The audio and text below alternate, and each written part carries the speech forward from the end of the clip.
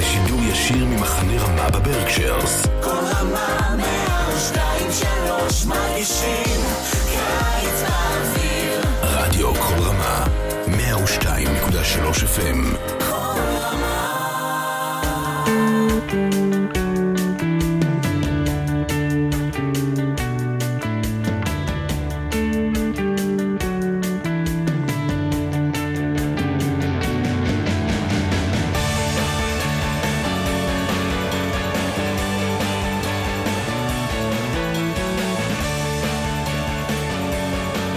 Hello and welcome to another edition of Parsha Talk. I'm Rabbi Elliot Malamet in Highland Park, New Jersey, Highland Park Conservative Double Congregation on Sham. And joining me are my good friends, Rabbi Barry Chesler, Solomon Schechter Day School of Long Island, Rabbi Jeremy Kalmanowski, Anshe Chesed, New York City, on sabbatical. We are so happy to be with you for this Parsha Talk.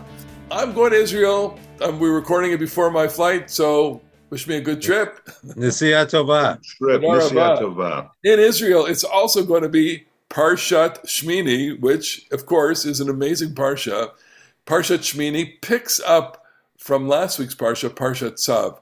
We've gone 7 days. The Kohanim are sequestered in the Ohel Moed 7 days. They are ready to assume the mantle of leadership, the mantle of their priestly leadership in the sanctuary, and there is a culminating ceremony that they do, which consists of a whole menu of sacrifices. We don't have to go into all the details of these sacrifices. It's fascinating. There's a bull, etc., and all of these things.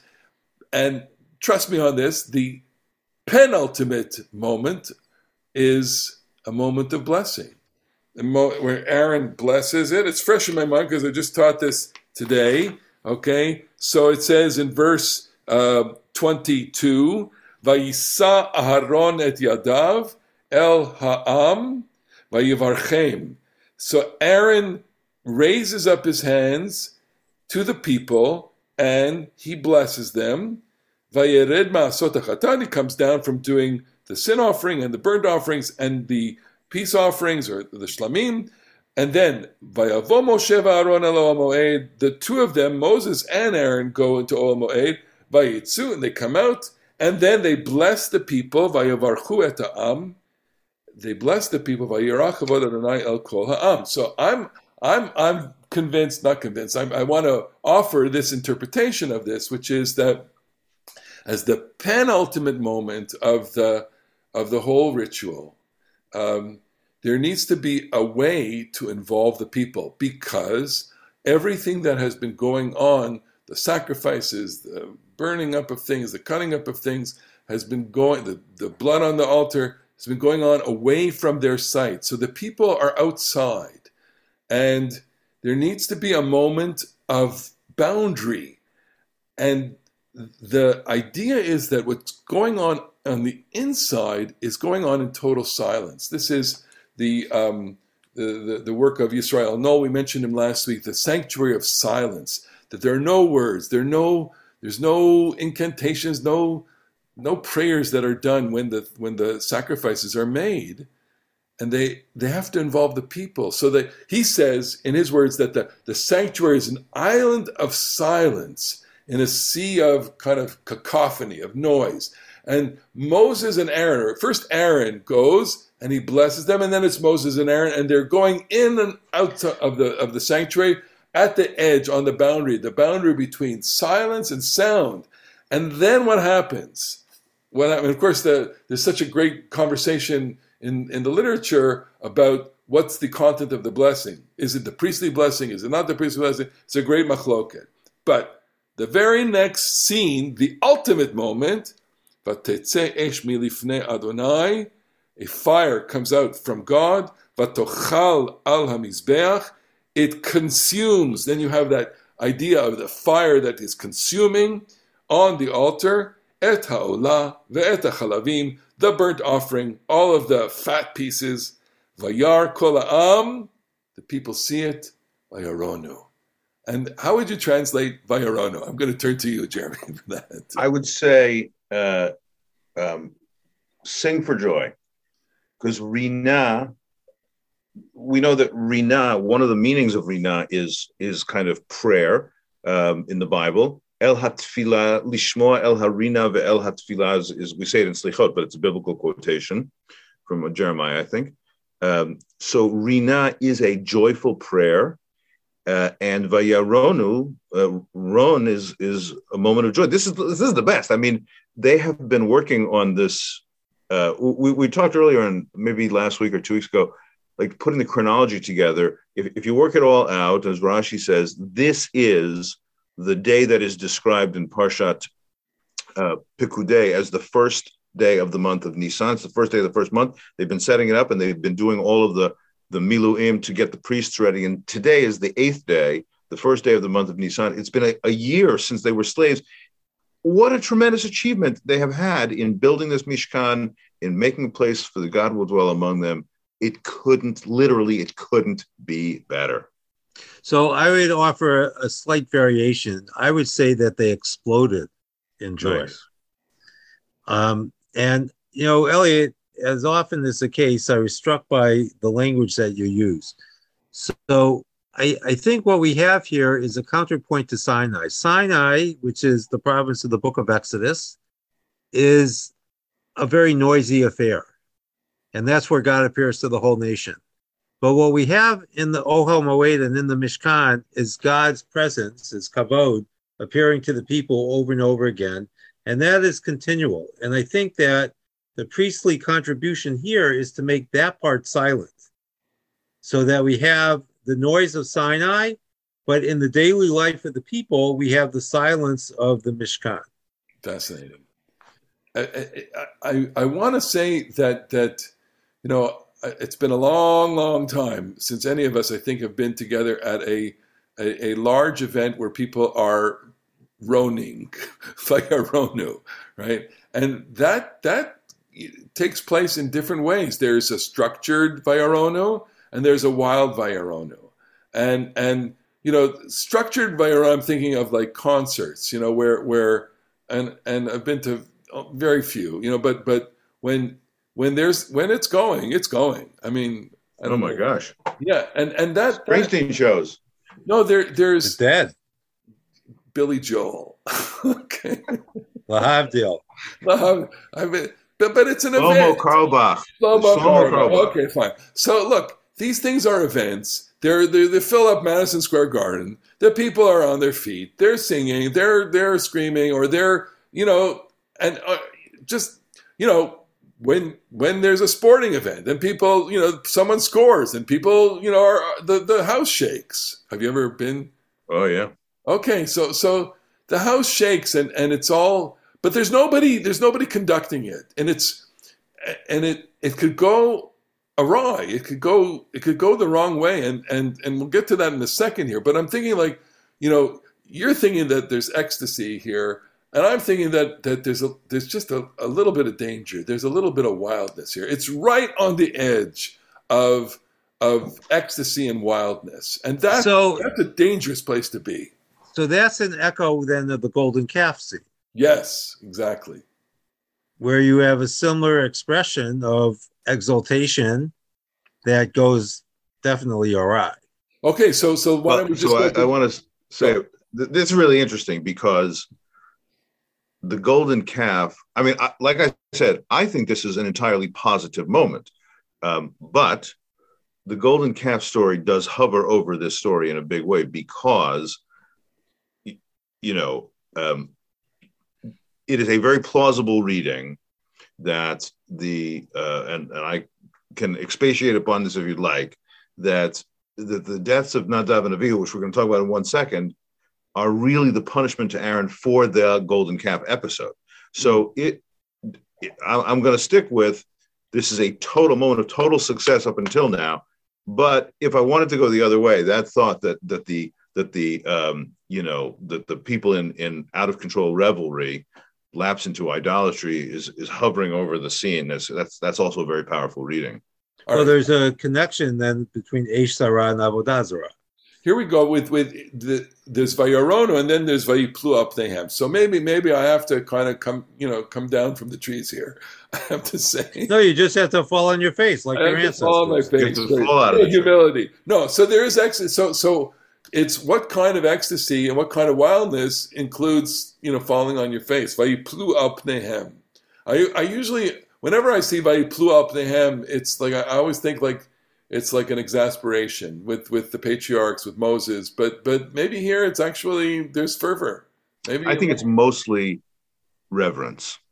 I would agree with Jeremy. It's complete submission. That's how we submit. Is we fall. Well, it's often prayer. It's often prayer. So specifically, so I think at this moment it might be really worship. I'm only smiling because we're so committed to our interpretations. I'm so committed. I wanted to say what I think I wanted to say, but I have to. Well, the definition of pshat is, which is yes. Pshat is what I say the text means, and drash is what you say the text means. Okay, so at the very next moment, let's see if we can go just to the next frame here, the next verse. Vayichlu b'nei Aaron, the sons of Aaron, Nadav and Avihu, they take their frying pan, their incense pan, ish machtato, the little pan, right, shovel pan, vayidnu vahen eish, and they put an eish in it, a fire, which is probably a coal. Vayasimu aleim ketoret, they take their cinnamon or their own mixture and they put their spice mixture on the pan. Vayakrivu lifnei Adonai eish zara, and they come before God with this eish zara. So we are using the term eish zara in the most I'm going to present the most technical definition, which is it doesn't belong here. It's a fire that comes from outside the holy precinct. It's tainted with impurity or tainted with outside. It's a total violation of the rules. It's like the nuclear operator took the wrong thing and boom, catastrophic result, right? Asher lo tiva otam. It's not that God didn't command them. Yeah, God didn't command because it's not in the rules. But the unbridled fire of God came and consumed them, and they died. Discuss. Okay, well, in the presence of the Lord, I think that's the key part. But so if you want to, and you would not be the first person in Jewish history, of course, our first reaction is this is a punishment. As I floated before, then, this could be a punishment for Aaron. But if you wanted to, and Rashi, quoting the Gemara and Zvachim, flirts with this, you can say that this is not punishment at all. It's a reward. That the Nadav and Avihu, it may not be an easy reward to accept, but they are the sacrifices themselves which sanctify the Mizbeach. Because just look at the parallel of the verses. Where were we? Back verse 24. Vatetze eish milifnei Adonai vatochal Mizbeach et haolav et hachalavim. The fire comes forth from before the Lord and consumes on the altar the olah and the chalavim, the sacrifice and the fat. So you have now fire comes out and consumes them. Lifnei Adonai. So if you wanted to say this is a kind of an ecstatic death, and there are some midrashim that point in this direction, then they are offering themselves, in this ecstatic thing. It may not be easy. It may not be what we would wish for our children. Certainly isn't what we would wish for our children. But it's not. The story is so richly poetic because of that language, and might open up the possibility of this alternate reading. Okay, well, so this then. I'm sorry. Is that a religion that you can live with? Is that or? Well, no, that's the religion you die with. Or would you put that in the category of like, okay, this is up there with the Akedah? I want to make a connection with the Akedah. So Jeremy made a tentative connection. So what we have with the Akedah is God does not take the son whom he commanded Abraham to offer, but with Nadav and Avihu, he takes the sons who he did not command to offer. And so you have a counterpoint to that. And I think that, one of the things that I continue to puzzle over is the apparent redundancy of Eish Sarah and Asher Lo Tzivah Otam. because it would have been enough to say either one. They offered a strange fire and died, or they did what God did not command them. And what I have thought for a long time, that the Eish Sarah is not something that's forbidden. It's just something that was not required. And Nadav and Avihu thought they were doing something extra, more than was required. And that's what got them into trouble, because sometimes we try to do too much. The way the expression ultimately comes down, tafasa merubah lo tafasa, when you grab too much, you lose everything. So and rather than be content with their role, what we've seen in these 3 chapters, 8, 9, and 10, is the delineation of the priestly roles at this moment of ordination or investiture, however we want to characterize it. Their boundaries are being set, right? The final piece of the Mishkan is to set the boundaries of the Kohanim who will work there.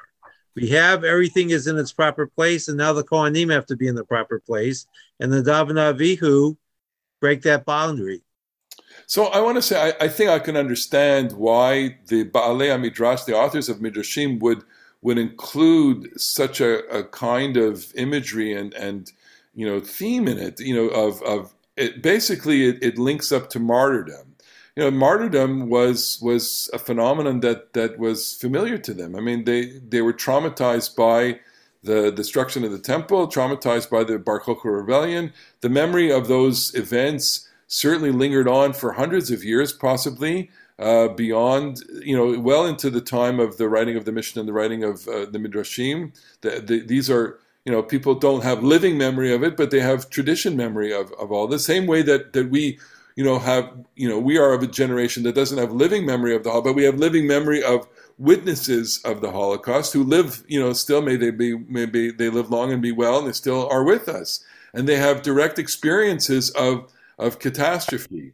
But I wouldn't go. I mean, it's like, would you go there? Yeah. Well, so let me slightly defend this.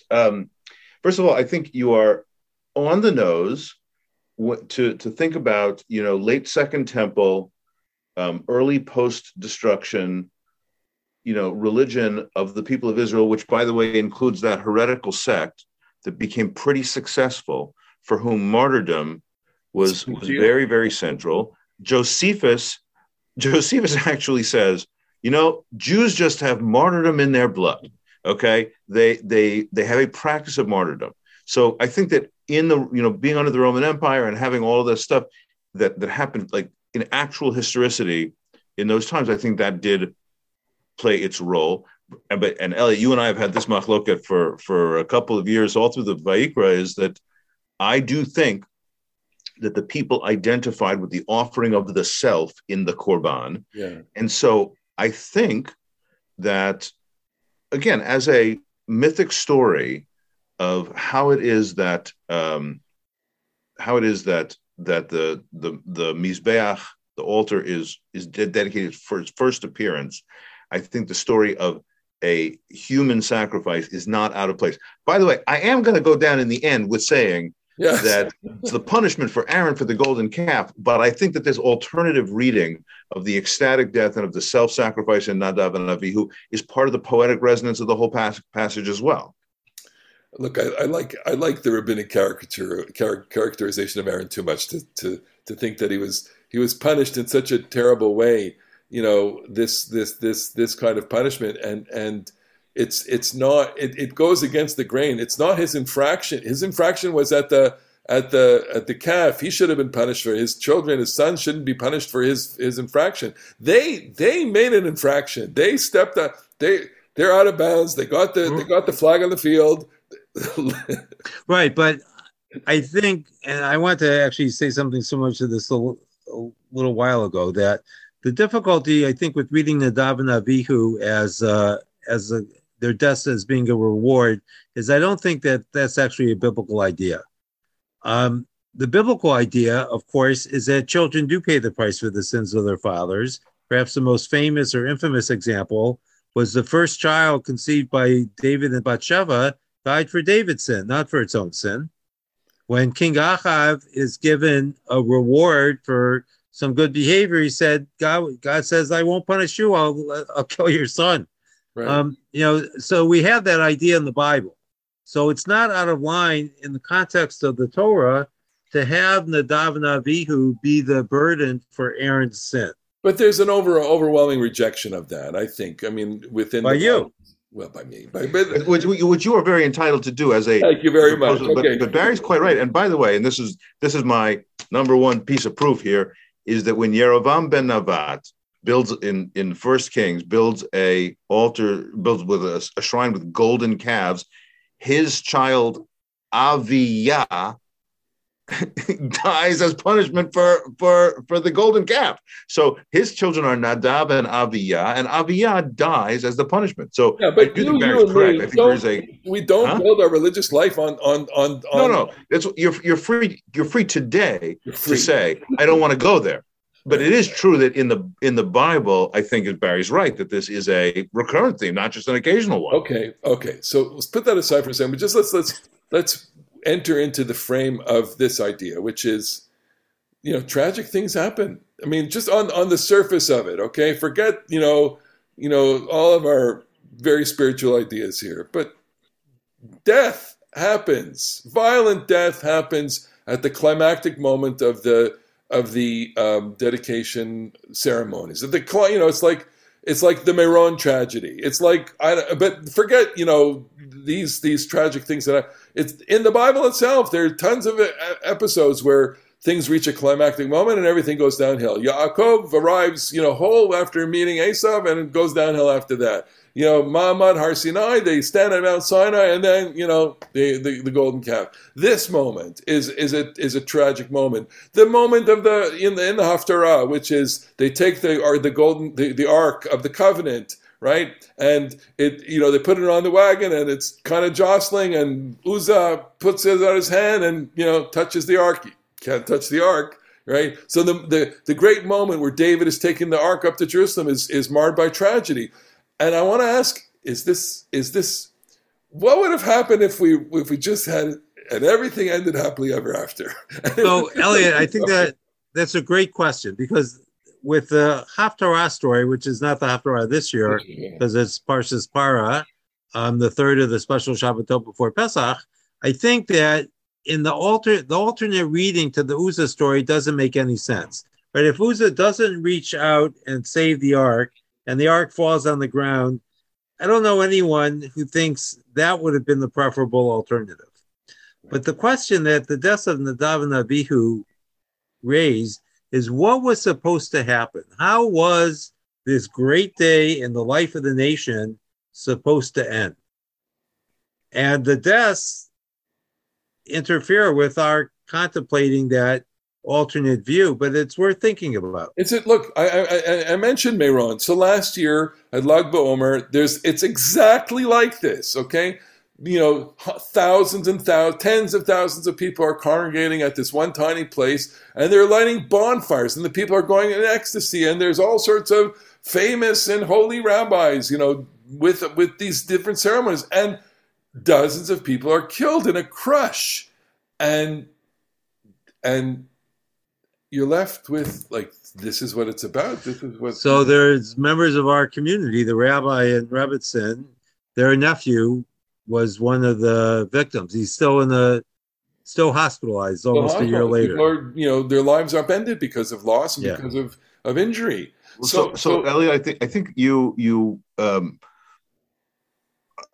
love this approach and this question, because religion, one may have this desire that religion be like Santa Claus and everything just ends happily ever after, and the reality of life, even for people of faith, is that there is a rupture between the little signals and hints of incipient perfection that are out there, which are never actually going to be maintained, or never going to be actually accessible on a unambiguous way. We're always going to have some success and some failure, and so the Torah tells these stories, in the ways that you said, just to narrate a piece of human existence that is always going to be kind of wonderful and kind of heartbreaking. And I think that I don't know if you have this experience, but sometimes when I look out at the shul and I do this kind of Yeah, this one's had this one's had this one's had this one had this. It's a dimension of everybody's life. On loss, okay, yes, but there's also everybody has a story of and everybody interprets something that didn't turn out the way they wanted in their lives, and almost as if it's a tragedy. And so for some people, like how do you say real tragedy? Everybody has a tragic dimension of life, and so what the reason why I guess I'm drawn to this is because it is real. It's like I wouldn't appreciate the story if kind of they all went home and they all had supper. Okay, everybody went home and they roasted a lamb in their yard and they all had supper. Okay, that's not the way it works in life, and maybe. Well, okay, so hang on a second. So what I said about, because everybody goes home and they roast a lamb and they have supper, and it's a wonderful evening, and they have to get up tomorrow and go back to work, and you finish Yom Kippur, and Yom Kippur ends, Ne'ilah ends, and then for those, you rope a few people into saying Ma'ariv at the beginning, is when Yom Kippur is over, and the first words of which are V'hu rachum yechaper avon, and God in His mercy will forgive us our sins. Here we are, we've all been free. Why do we have to still daven again? We've all been cleansed. No, you actually still have to, because everything is provisional, and so you do get to have dinner, and so you should get to celebrate the lamb while you have it, but with the awareness that you don't get through this and then have perpetual feasting for the rest of your life. So when we talked about the Torah is somewhat confusing. In Parshat Tetzaveh, back in Exodus, it says, "Here's the sacrifice for the Miluim, for the Kohanim," and then it doesn't say it again. And then it says it again at the end of last parasha. And so, as Rashi in the Midrash puts it all together, in Exodus 29 or 30, whatever it was, it said you're gonna have these sacrifices. You're actually going to perform them in Leviticus 8 or wherever that is, and so that's there's a disruption in the story. And this piece on the first day of Rosh Chodesh Nisan, which is described at the end of Exodus, now we have the dedication of the altar, and everything we're going to get in Parshat Naso, this big feasting where each of the tribes brings all this gold and the silver and all of the offerings that they're going to bring. This starts the very next day. So one day, Nadav and Avihu die.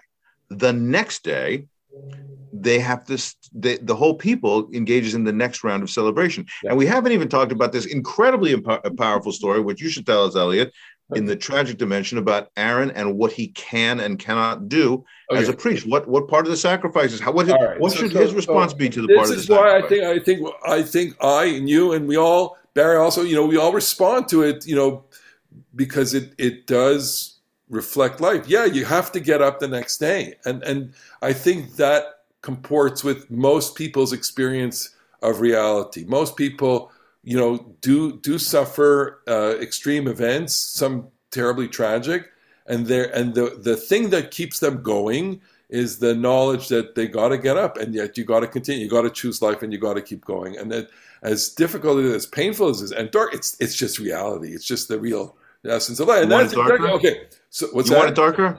Yeah, I do. Just say the piece about Aaron and the sacrifices. So that's really important. So Aaron and the sacrifice. So there are the two corpses lying, and then Moses wants to finish the job, and this is where you kind of want to shake Moses and say, "Can't you see? Can't you see what's going on here?" And Moses is so afraid that they don't complete the necessary ritual aspect of the sacrifice.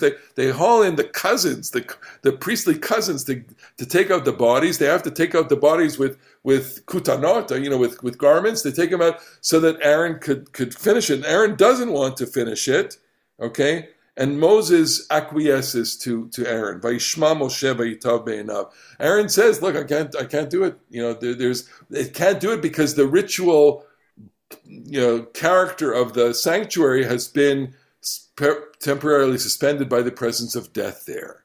And Moses gets it. Okay, but the conflict at the moment is, we got to do this, we got to do this, we got to do this, without being particularly attentive to the horrible human dimension of tragedy that has just taken place. It's a phenomenal moment. I hope I got it more or less, whatever. Okay, so we don't have a lot of time to talk about some other very important pieces of this parsha, namely Kashrut, chapter 11.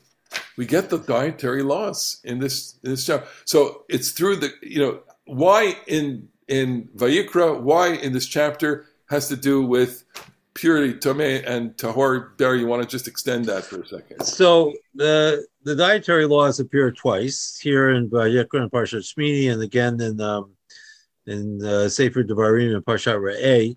And there the context is holiness, and here it's purity. And the continuation of the chapter after the dietary laws here in Vayikra and Parshat Shmini has to do with other things that become impure and how they can become pure once again. And we were talking before the show, I wonder sometimes if we have completely abandoned this idea of purity in our religious lives today. And while I don't have anything specific I could point to, I wonder if there's a way we might reclaim it. And eating is obviously essential to being human. It's also essential to being alive, no matter what form your life takes. And purity is something that we impose from the outside, or God imposes upon us. And it's a way to make ourselves more than we are, I think. It's not something that we associate with animals. Most of the time we associate animals with impurity. One of the laws in the chapter is going to be what happens if you come into contact with a dead animal. And that renders you impure, and you have to remove yourself from the community, take a bath, wash your clothes, and wait until evening until you can come back again. So it's just something, part of the expression is food for thought. No, I think it does play out in people's lives. We just had Shalach Manas, okay? Just had Purim, okay? So you get a lot of candy and a lot of cakes and a lot of stuff, and there's stuff that I receive which I'm so grateful for, but I just I don't eat this. I don't eat this candy, right? It's and especially if it has high fructose corn syrup, and because I know one of people watching, we have an issue with that high fructose corn syrup. But we all shop, we all do our groceries, and we're all selective, and there's various mishigas in the world about how we buy and consume food, and I think this dimension plays out in some way in the marketplace.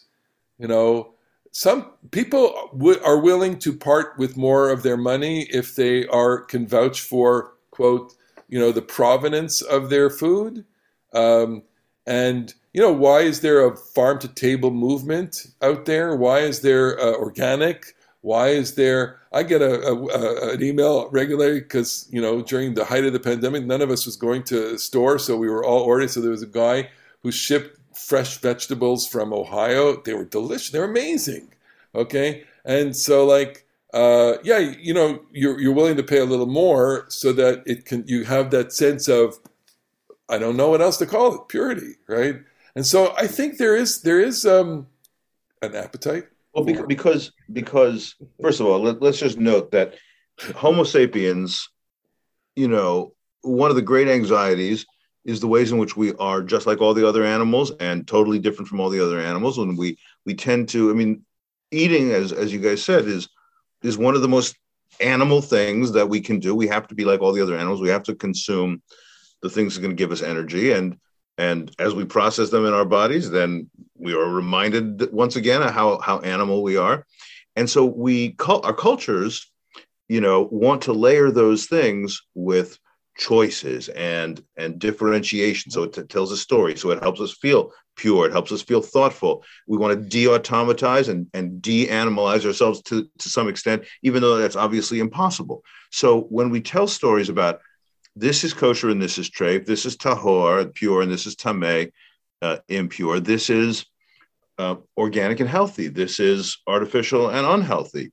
We are trying to impart, I think, culturally, experiences of the way people should eat. And certainly, even for someone like myself who is a omnivore or still consumes meat, like we have to reckon with the enormous animal suffering that is created by our factory farming.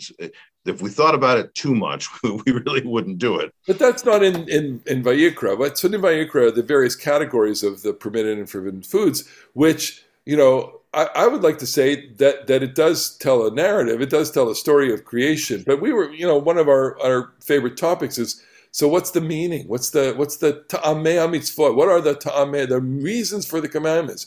Go, when someone sits down with you to, let's say, convert to Judaism, and you say, okay, well, you're going to have to stop eating pork, stop eating shellfish, eat only kosher food slaughtered properly, blood removed, etc. No meat and milk, no more cheeseburgers. And they say to you, but Rabbi Kamenetsky, why? Why? Why? What's the reason? Well, I'm going to confess just to the two of you, and nobody else will ever hear me say this, that I actually, in the repertoire of my religious observance, kashrut is about obedience. I think that the rules are kind of arbitrary, and some of them, like the draining of the blood, I get into that, but I would say that it is about regulating our appetites and us and culture. Like, this is Jewish culture. Food culture is culture. The stuff we eat, the way we eat, that's culture. I personally, don't worry, I still do it. I wouldn't consider not doing it. I don't find the specific rules that meaningful. Okay, but so then, you're the person coming to you to say, well, why should I do it? Why, So I'll tell you why I do it. And there have been a few periods of my life when I did not keep kosher. And the last time I wrestled with the issue, I'm trying to decide whether I should keep kosher or not again. And I decided that keeping kosher was the Jewish way to eat, even if no Jews did it. That it's so much a part of Jewish culture, as Jeremy put it, or Jewish history, that this is the distinctive Jewish way to live. A Jew might decide not to keep kosher, but then they're not eating Jewish. So what makes us part of the Jewish community, in part, is the way that we eat. So you're go ahead. Yeah. Yeah. So what I would say is that this is the way to be Jewish. And that, I think, speaks to the community issue. And I would add one other point, because we end up with something very crazy today. It used to be, I think, based on a reading of Vayikra, that the reason to keep kosher was to separate Jews and non-Jews. And nowadays, kashrut is often used to separate Jews from eating with other Jews. Yeah. We all know cases where someone's not kosher enough for someone else. And whatever your conception of kashrut, that can't be the right way. No, in my opinion.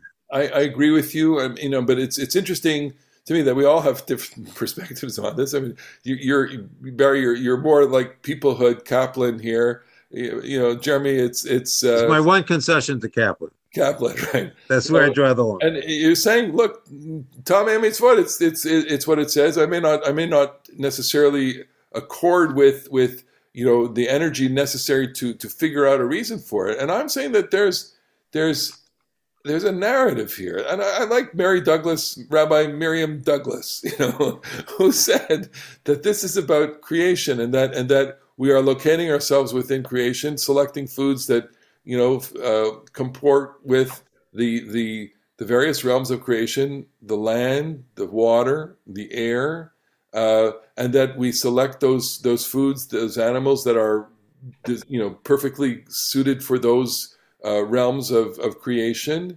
and then of course the slaughter which has as its goal the removal of most of the blood, all of the blood, if that's possible even. And so that we're in this narrative of creation and identification and holiness. I would go more in the holy way I would go more Deuteronomy than Leviticus here. Narrative. Well, that's conventional. I would add a point. One of my teachers, Rachel Dulam, when I was a student at Spertus, said that if we accept the premise of kashrut, that we're going to have dietary laws, the actual dietary laws that we have are very practical. Because it's very easy to tell if an animal chews its cud and has a split hoof. even though, of course, the Torah sort of makes a mistake. Rabbits don't chew their cud, just looks like they do. Bats are not birds. But each category provides you with a lot to eat and a lot that you don't eat. So you're not going to go hungry, and you're not going to have to worry too much about whether you're getting the right animal. And that's a different kind of narrative than the one you're describing, but it still is part of the story of the people, I think. Absolutely. Yeah. I would say, by the way, if somebody comes and asks me about conversion, and I talk about kashrut, of course, but I actually emphasize brachot more. Yeah. The saying of brachot, I think, is part of our Jewish food culture. It's not, in Parshat Shmini, but the ritual aspects of eating, blessing before and after, I think is huge. It's the attitude of gratitude, and that's really the key to religion. It's not what you eat, it's how you eat. We are reaching the end of our little show here. We've got a lot of food for thought, as usual. And it's been wonderful. This has been... This is an episode you can savor. We send Elliot off to Eretz Yisrael so you can go to see Yaakov and Nama, and I'll have plenty of vegan food in Tel Aviv. All right, so we have all a Shabbat Shalom for Parshat Shabbat Shalom. Another edition of Parshat.